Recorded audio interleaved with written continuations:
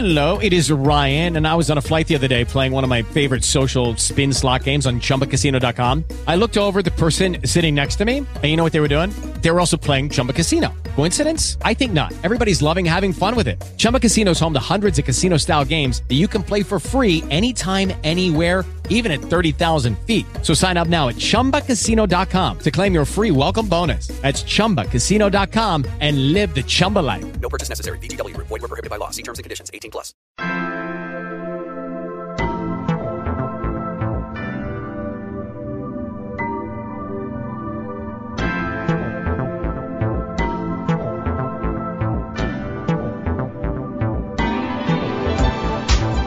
Welcome to the Philippe Matthews Show at thepmshow.tv. Named the Oprah of the Internet by Mark Victor Hansen, Philippe Matthews doesn't ask questions that are different. He simply asks questions that make a difference. The Philippe Matthews Show features entertainers, bestsellers, authors, thought leaders, change agents, and world-class experts in the field of personal, spiritual, and professional development. An internet marketing entrepreneur, Philippe is the creator of the How movement, dedicated to teaching people how to move from the mindset of hope to the process of how. If you are ready to take your life to the next level, move from the mindset of why to the mindset of why not. Tune in right now to this latest edition of the Philippe Matthews Show and watch your life grow. And we're back, ladies and gentlemen, on another edition of the Philippe Matthews Show. I have with me an incredible guest with incredible research. His name is Richard Rothstein.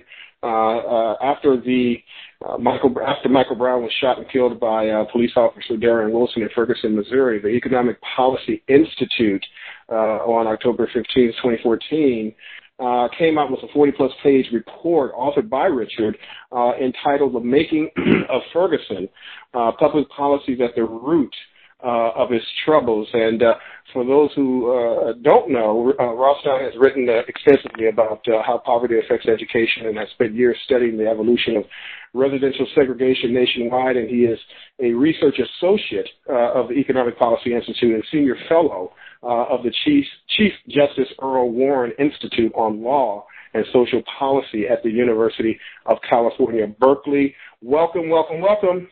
Thank you very much. That was a mouthful because you've done so much. Where does this work begin for you? I know it's your job, but it's a job that I think is backed by some level of passion.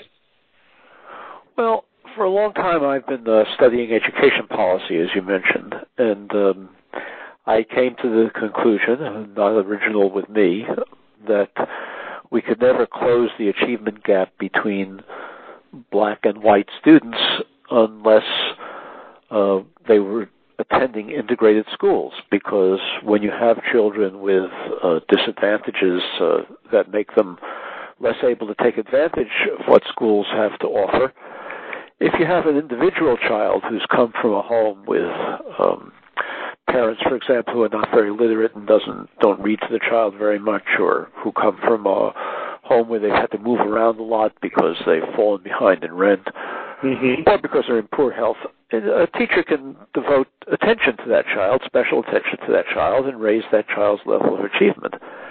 But if you get classrooms where every child, or almost every child, has those kinds of disadvantages, teachers can't devote special attention to those children. And so the whole level of instruction deteriorates. It becomes a remedial classroom, not an on-grade level classroom. Children who come to school in great stress because their parents have suffered economic problems, unemployment, or because there's violence in their neighborhood. Again, a teacher can devote special attention to individual children like that, but when you have a whole classroom of children like that, then you get more disciplinary problems. So you can't really solve the educational problems that we're trying to solve in classrooms where children are so segregated. And then it became obvious to me that we can't desegregate schools unless we desegregate neighborhoods, because schools are segregated because they're located in segregated neighborhoods. And so then I began to investigate how those neighborhoods became segregated, and that's the origin of this work. Wow, that is enormous. I was blown away. It's one of those things, especially being African American, and growing up with some level of awareness of what's going on, but not having that level of confirmation, which is what you have done. I assume, I'm assuming that's why you're going to correct me, that this is not your research was not necessarily popular to certain people in terms of what you found and exposed, because it's kind of a black eye, if you will, on, because this is was at the federal level for many years as you began to dissect and uncover Ferguson, but it was also something that was kind of it was nationwide. It was institutionalized throughout the country in terms of, and we're going to get into some of the particulars. But in terms of segregated schools, is that correct? Well, yes. The neighborhoods have been segregated. Every metropolitan area in this country has segregation, residential segregation, and this residential segregation, most people think it happened by accident or because of white flight or because of private prejudice or because real estate agents were steering people to one place rather than another. But in fact, the neighborhoods in every metropolitan area in this country were segregated by federal policy, deliberate, purposeful federal policy, and by state and local policy as well. We have a government-sponsored system of racial segregation. And it's not that my research has not made people happy. It's that most people have forgotten this entire thing. Interesting it used to point. be well known. Excuse me? That's an interesting point. So it's that people kind of have forgotten and are blaming it on just environment or society or poverty. And it's like, no, it goes a lot deeper than that. These were actual laws that were in place. Well, that's right. We've adopted this myth that we have something called de facto segregation. You know, it just sort of happened as I say, because of white flight or private prejudice. But in fact, we have segregation by law, by public policy. It was created that way. The policies persisted throughout the 20th century, and simply passing laws, as we now have done, saying you can't discriminate, doesn't undo any of the segregation that existed in the past, and it gets transferred from generation to generation. So I can describe some of these federal policies to you if you like, but this was not an accident. Yeah, I that's what was kind of shocking to me to see how far it went, because I think when you're living in it or a product of it, you see it, you can't see the forest for the trees because the tree is in front of you, and that might be the realtor, that might be the house you're trying to buy or that particular situation, not knowing that it goes deeper than that, all the way up to the federal level. Talk to me about, and this is about Ferguson, but this is really about kind of all of these laws that were, throughout the country in various different parts of the country, and particularly every state and every city. How were, in using your language, how were the ghettos designed, if you will? Sure. Well, the first policy, probably the main policy, well, there are several important ones, but one of the main ones was the National Public Housing Program, which began in the 1930s. Most people think of public housing as something for poor black families. In fact, public housing began in the 1930s as a New Deal program primarily for whites because there was a national housing shortage. In the Depression, builders weren't building houses, and the population was expanding, and people had no place to live. So the federal government began a public housing program, and it built it on a segregated basis, explicitly segregated. It didn't happen by accident. The federal government had a policy that some projects were for blacks and others were for whites. The black projects were placed in inner city areas. The white projects were more likely to be placed in white areas. And frequently, the federal government demolished neighborhoods that were integrated in order to create segregated ghetto areas. So, for example, you want to talk about St. Louis. St. Louis is an example of that. There was in the 1930s, there was a neighborhood in downtown St. Louis called the DeSoto Car neighborhood.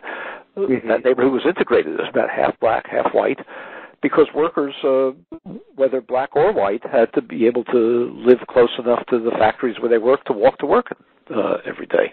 So it was an integrated neighborhood. The federal government and the city of St. Louis demolished that neighborhood and eventually built a public housing project on that neighborhood, on that area for blacks only, and built another public housing project farther south away from that area for whites only. And this was true throughout the country. It wasn't always the case that integrated neighborhoods were demolished. Sometimes you had neighborhoods that were already had larger numbers of African Americans in it, but that's where the public housing was placed for blacks, and for whites it was placed in white neighborhoods. That was the first policy. And this was 1930. It began in the 1930s. It began with the New Deal with the Public Works Administration, and it continued very heavily during World War II, when the federal government vastly expanded its public housing efforts to build housing for workers who flocked to centers of war production. In California, for example, the city of Richmond, to take that example, was the largest center of shipbuilding during World War II. It had virtually no African Americans living in the city before the war. By the end of the war, it had nearly 15,000 who had come to the city, and there was no housing available. White workers flocked to the city as well to work in these shipyards, predominantly white workers. The federal government built segregated public housing in Richmond. So it created segregation where no segregation had existed before because there were very few African Americans living in the town. The same thing happened in San Francisco and throughout the area and every metropolitan area in the country. So the war housing was a big part of this. Fascinating. There's a story that you share in the report about Larman Williams in 1968 that I'd like for you to bring all of this kind of home and connect the dots with. Can you share that story? Because he was one of the first African Americans in, was it Ferguson, to purchase a home? No, it wasn't Ferguson. It was a suburb of St. Louis. But okay. It was a suburb of St. Louis. But like many African Americans who wanted to move to white suburbs in that period, he was not able to do so. And frequently, let me step back for a minute. You know, after these ghettos had been created by the public housing program, the federal government decided that it was going to suburbanize the white population, explicitly suburbanize the white population. And as the housing shortage eased, whites were able to move to these whites-only suburbs that the federal government created and leave public housing, leave urban areas, and blacks were prohibited by the federal government. So, for example, in St. Louis, there were a number of suburbs that were created by builders who went to the Federal Housing Administration. They got banks to issue loans that were guaranteed by the federal government on condition. This was a federal government condition that no homes be sold to African Americans. In the Bay Area, in San Francisco Bay Area, Daly City is perhaps the best-known example. You may remember Pete Seeger used to sing a song about houses on the hillside made of ticky-tacky. Westlake and Daly City. That was a development built by a builder named Henry Dolger, who got guaranteed building loans from the banks with federal guarantees on condition that he not sell homes to African Americans. So all of these suburbs were created in the 1940s and 50s when whites were able to move to suburbs that were being created that once the housing shortage eased, and blacks were prohibited from doing so. So you had what some people have referred to as a white noose created around central cities that were inhabited increasingly only by blacks. Now, the fellow that you talked about, African American school teacher, who wanted to move to a decent suburb, was unable to find housing in many places, really in the suburban St. Louis. He was about to move back to his home in I think it was Kansas, as I recall, and he finally was able to get a home in a white community because somebody fronted for him. A white homeowner was a white purchaser bought the house for him, and without letting the seller know that he was an African American, and that's typically the way very few African Americans who were able to move to suburbs did so. Now, what's interesting is when you keep saying this is at the federal level, I think I want to bring this home, and that is, what were the consequences if you sold to an African American family? What happened to you because you were breaking federal law? Well, you weren't breaking federal law, but you were breaking the contract under which you bought the home.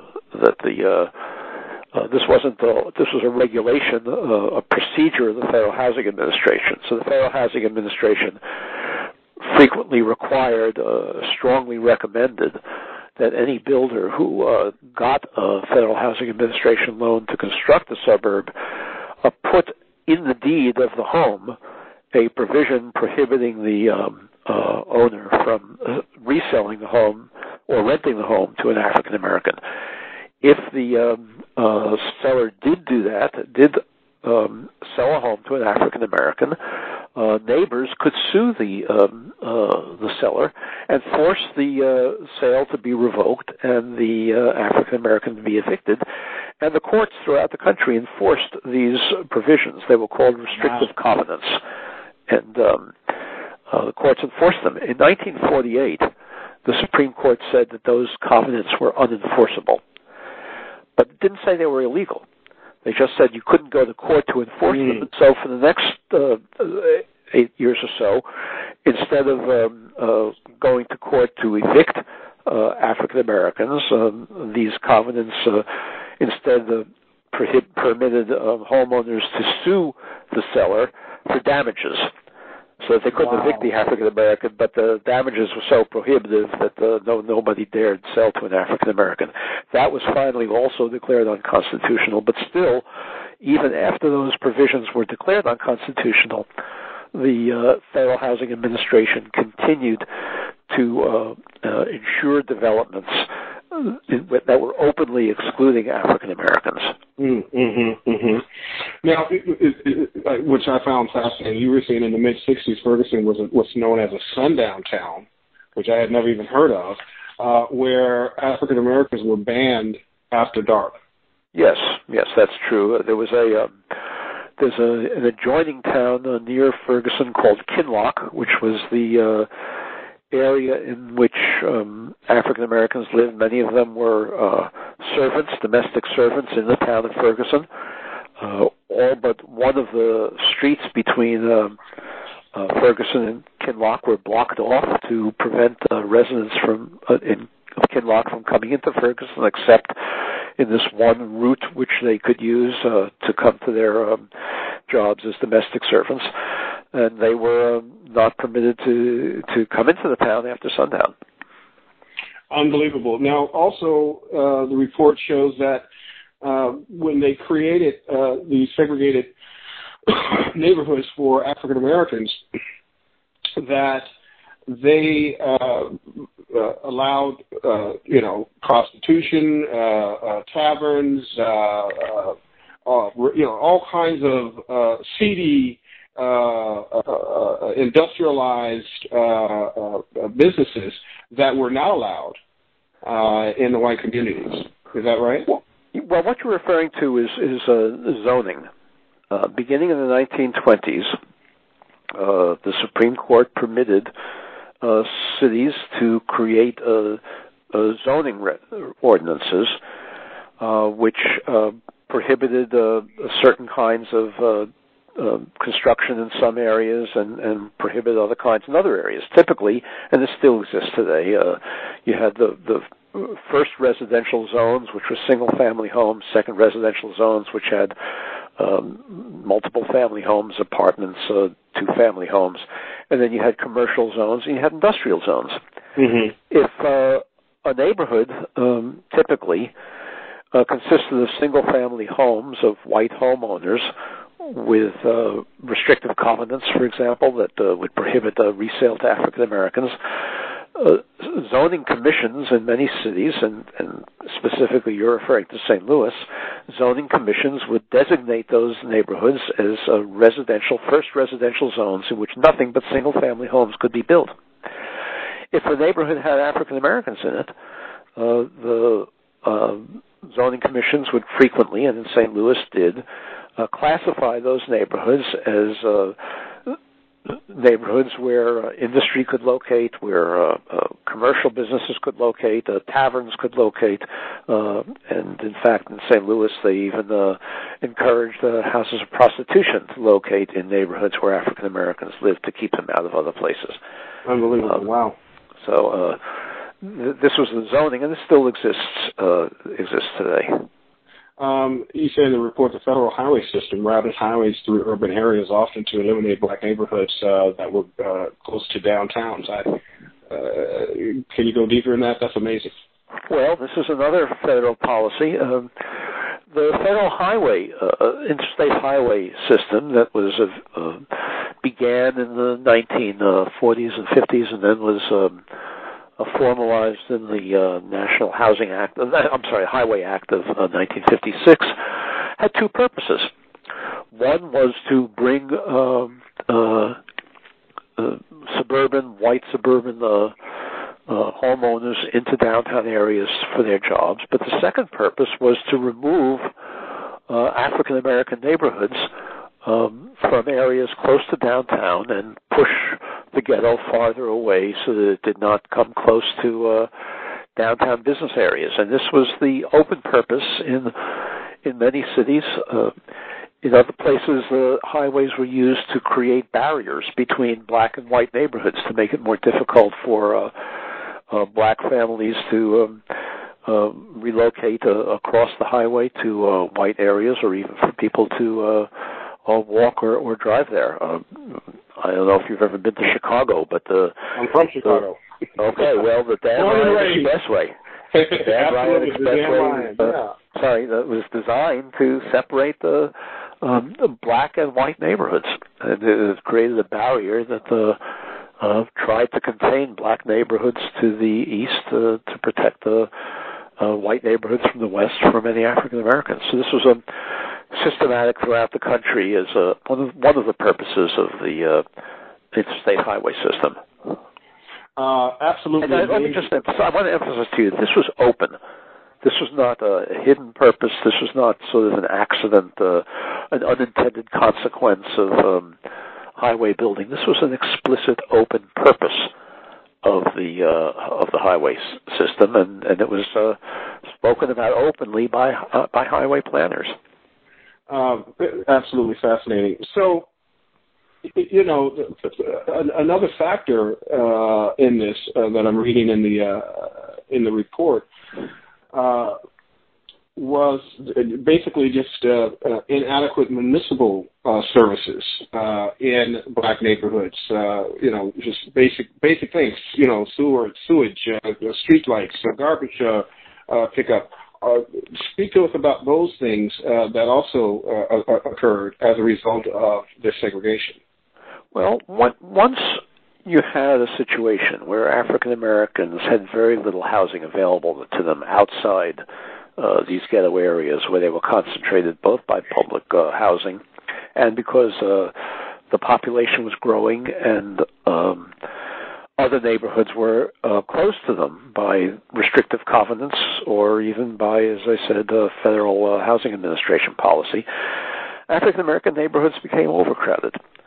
They had to pay. African Americans had to pay much more to rent an apartment than whites had to pay for similar apartments elsewhere, simply because of the laws of supply and demand. There were so few apartments available to African Americans relative to their demand compared to whites who rented apartments in other areas. So the neighborhoods became overcrowded because in order to make these rent payments, families had to subdivide their homes.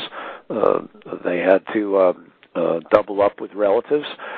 And so you had very, very overcrowded neighborhoods developing that otherwise would not have developed had the supply of housing available to African Americans been comparable to what was available to whites. Mm-hmm. Well, once you had an overcrowded neighborhood like that, you demand much, much more city services in order to simply maintain its quality. You need garbage collected much more frequently if the density of the neighborhood is greater, and usually in cities, for example, they did not collect the garbage more frequently.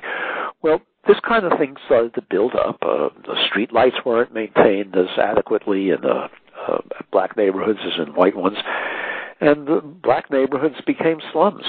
The white families living in suburbs looked at these neighborhoods and concluded that slums were a characteristic of African Americans, not a result of the public policy that overcrowded them and then denied services to them. So when African Americans tried to move to suburbs, in addition to being prohibited by the federal policies I mentioned, white families became afraid that they would bring the slum conditions with them.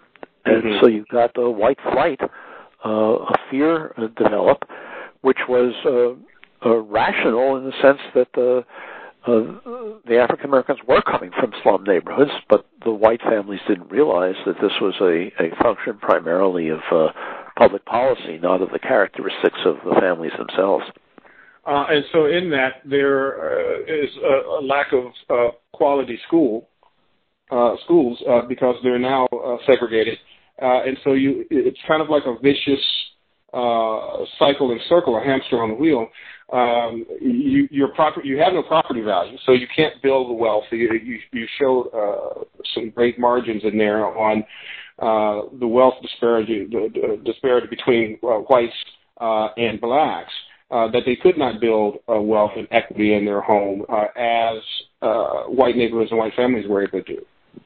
Well, that's correct. I mentioned before, subdivisions like Levittown in New York or Westlake and Daly City, south of San Francisco, or the suburbs like that in the St. Louis area.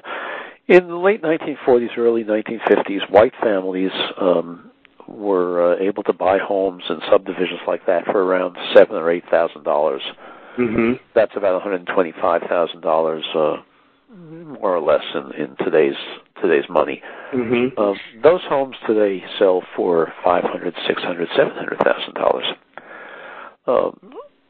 The white families who bought into places like Levittown and Westlake and Daly City and the suburbs of Ferguson gained that equity at a time when black families were unable, prohibited from doing the same, even though they had the same economic circumstances, the same kinds of jobs. These were working class families, same kinds of jobs, same kinds of skills, but were prohibited from doing so. Well, this gain that came through the next 2 or 3 generations of perhaps $500,000 in equity. White families who moved into these suburbs were able to use that gain in equity to send their children to college. They used it for their retirement so that their children didn't have to support them in retirement. Black families who were forced to remain in ghettos gained none of that equity. Well, today, nationwide, average African American incomes are about 60%. That's 60% of white family incomes. But black average family wealth is about 5% of white family wealth. And that difference between the 60% ratio for income and the 5% ratio for wealth is almost entirely attributable to federal housing policy, racially explicit housing policy. So where does that leave us? What are some of your? At the end of the report, you give some solutions. Whether or not they're realistic and how we'll be able to be activated or not is another story. But what can we undo the damage that has been done? Well, we can, but the first thing that needs to be done is that we have to reacquaint Americans with this history. Because so long as people sincerely believe that we have de facto segregation, segregation that just happened by accident because black people don't have enough income to move to the suburbs or because of private prejudice. And I think it's also the ripple effect, too, Richard, is that, one law has a ripple effect on the entire society and a population of people in general that I don't see, as you say, it goes so deep, people really just don't know. Even some blacks, we don't know, we haven't got a clue. Yeah. Right. And so I think that the first step, if I can say so, is we have to re-educate the American people about how this happened. Because if the American people come to understand that these ghettos, that the segregation that we have today was created by government policy, that, of course, is unconstitutional. Mm-hmm. It was created in violation of the Constitution, in violation of the 5th and the 14th and the 13th Amendments to the Constitution. De facto segregation is just an accident. But the jury segregation, the segregation that we have, was created in violation of the Constitution. And if people become acquainted with this history, then they may be open to considering what remedies may be required, because if you have a constitutional violation, you're required to remedy it. But until we have that understanding, as I say, this history has all been forgotten. It was once much better known than it is today. This history has all been forgotten. Until we reacquaint ourselves with that history, I don't think there's going to be much openness to considering how it can be remedied. Now, it's interesting you said this, that there was a point when this history was known, but nothing was done. It continued and obviously was allowed to be part of the practice and a standard of America. What's different between then and the consciousness, I guess, of America now? Looking at what happened in Ferguson and Baltimore and so on, many different cities around the country. Well, I don't want to be Pollyannish about this. It may be that even if people become reacquainted with the history, that nothing again will be done. Mm-hmm. But I am saying that the first step has to be to, as you're doing, broadcast this history, make people aware of it, so that we can begin to consider what our constitutional obligation is to undo it. There's no guarantee that if people understand it, that we will fulfill our obligations. But if we don't understand it, it's guaranteed that we won't fulfill those obligations. A young family starting out, hearing this, what are some of the first steps they need to take? And actually, not just a young family starting out, but even perhaps a seasoned family hearing this for the first time. What would some of the first steps logically that they would take?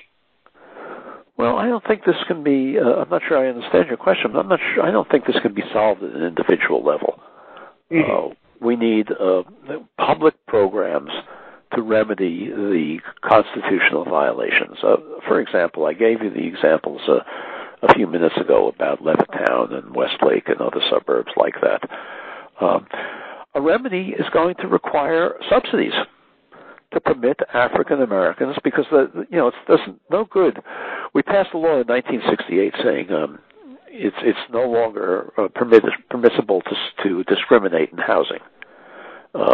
It wasn't permissible before, but we made it explicit in the 1968 Fair Housing Law. So we said, okay, African Americans, you now have the right to buy into Levittown or to buy into Westlake or to buy into the suburbs of St. Louis or any of the other cities in the country. But it's a meaningless right for the most part, because those homes are now unaffordable to working and middle-class African Americans, whereas they were affordable when the discrimination, the public policy discrimination was going on. That can't be remedied without some form of subsidy to African Americans that permits them to buy into middle-class suburbs. Mm-hmm. I'm not talking about the welfare recipients. I'm talking about middle-class and working-class African Americans, of whom there are millions, but who can't afford to buy into the middle-class communities that they would have been living in had the federal policy not prohibited them from doing so. But those subsidies are not going to be forthcoming unless we understand it's a constitutional obligation to remedy past public policy.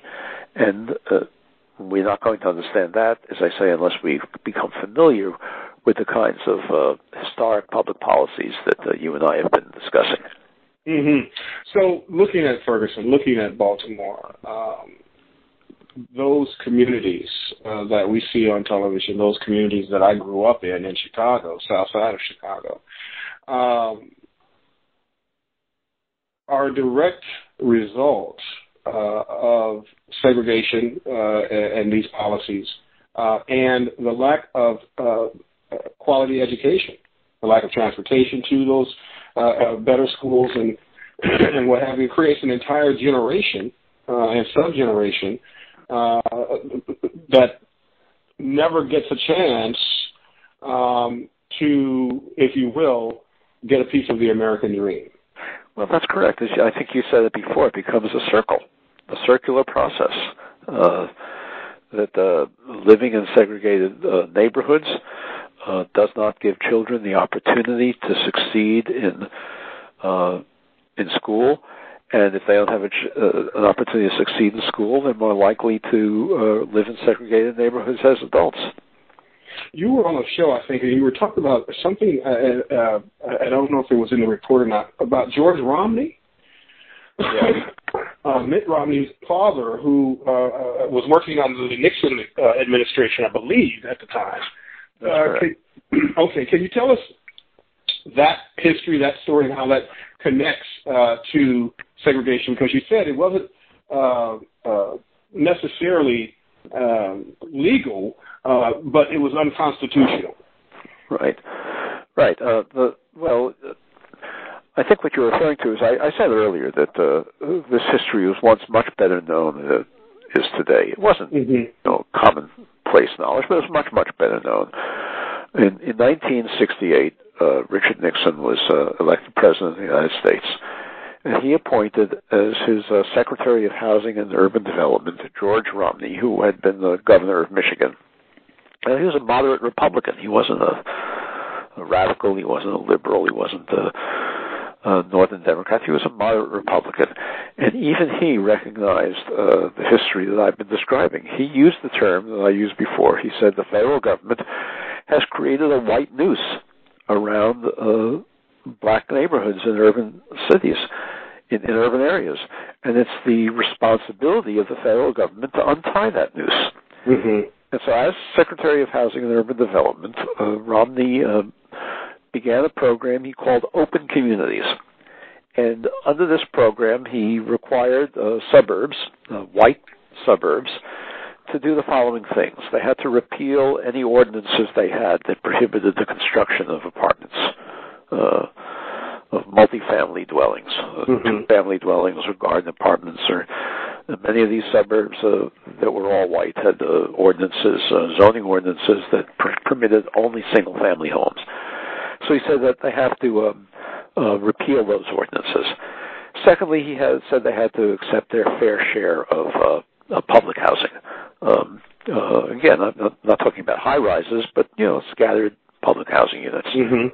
And they had to also permit developers to build subsidized moderate-income apartments that would serve to integrate these communities. And he said if they didn't do that, he was going to withhold all federal funds from these suburbs for things like sewers and water projects and green space, all the things that communities get money from the federal government for doing. And he actually withheld federal funds from 3 suburbs. One of them was Baltimore County, for being segregated and for refusing to take action to desegregate. Well, there was an uproar. President Nixon reined him in, said that he didn't believe in forced integration, and Romney was eventually eased out of his position as Secretary of Housing and Urban Development, and the Open Communities program was canceled. And we've had nothing that aggressive since. But again, it was possible even to talk about it at that time because people were familiar with how the federal government had created this white noose. And we're not likely to be able to talk about these things again until people again become familiar with it. So are you saying also it's just not the conversation that people like you and I are having and the research that you've done, but it's also the politicians. It's about lobbying and trying to make change here. Well, yes, it's the politicians, but the politicians are not going to respond unless the people start talking about it, and that's why I think the kind of education that you're doing in this program is important, and it's important that it go much beyond that to familiarize the American people with how we got where we are today, something that's now been forgotten. Did I leave anything out in terms of questions that you wanted to bring out on this, on our conversation, or parting words or thoughts with this report? I assume you're doing other work as well. Well, this is, I'm working on this topic. The report that you're referring to was about Ferguson because St. Louis was in the news, and I applied these themes to the city of St. Louis and showed how they applied, but they took place in every city in the country. One of the things I did recently, or within the last couple of years, was I looked at textbooks that are being used to teach American history in high schools around the country. And what I found was that textbooks that are being used in high schools around the country misstate this history. They don't tell the truth about it. They misstate it. The most popular American history textbook in the country has one paragraph in the entire 1,200-page textbook devoted to discrimination in the North. And it has one sentence devoted to residential segregation, and the sentence reads as follows. It says, in the North, African Americans found themselves in segregated neighborhoods. Wow. That's it.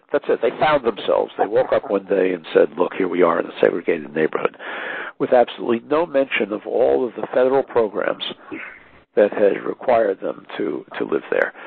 So one of the things that your listeners can do is go to their local high schools and school districts and see whether they're misteaching this history. Of course, they have to become familiar with the history first to be able to ensure that it's being taught properly, but that's something that anybody can do, because if we don't start teaching this history properly, the next generation is not going to be in any better position to correct it than the present generation is. Correct. Yeah, I think it was just, it went viral. The lady from Texas saw a textbook that referred to slavery as immigration. Workers. They called slaves workers. Slave workers, which would suggest a wage. And it's just unbelievable in terms of, I guess you would call it the whitewashing and sanitation of this issue. But the passage I mentioned a minute ago is not just in the Texas textbook. It's in every textbook in the country. Wow. It needs to be corrected. You have written several books. I did not mention all of those books as well for our listeners. You are well authored. What was your latest book? Well, my latest book was written almost 7 years ago, so I don't turn it out very often, but it was called Grading Education, Grading, and the previous one was called Class and Schools. Both of them are about education policy and talk about the racial gaps in academic achievement. And where can people get in contact with you and find your books? And obviously they'll be able to go to our site once we have this up to be able to do that, and we'll promote it rigorously. But what's your address? They can go to the Economic Policy Institute website, which is www.epi.org, and there's a list of so-called experts, a menu of experts on that site, and if they scroll down to my name, they can find copies of all of the articles I've written on this topic, and also my address to get hold of me, and I welcome correspondence from any of your listeners. Fantastic. Richard, thank you for taking the time out and having this conversation with me. I actually would love to have you back on the show, and perhaps even on our live video show, which airs around the world. I think this would be a fantastic topic to expose at that level. Thank you very much. I'd be glad to. Fantastic, Richard. Thank you for being with me. We'll talk soon. Okay.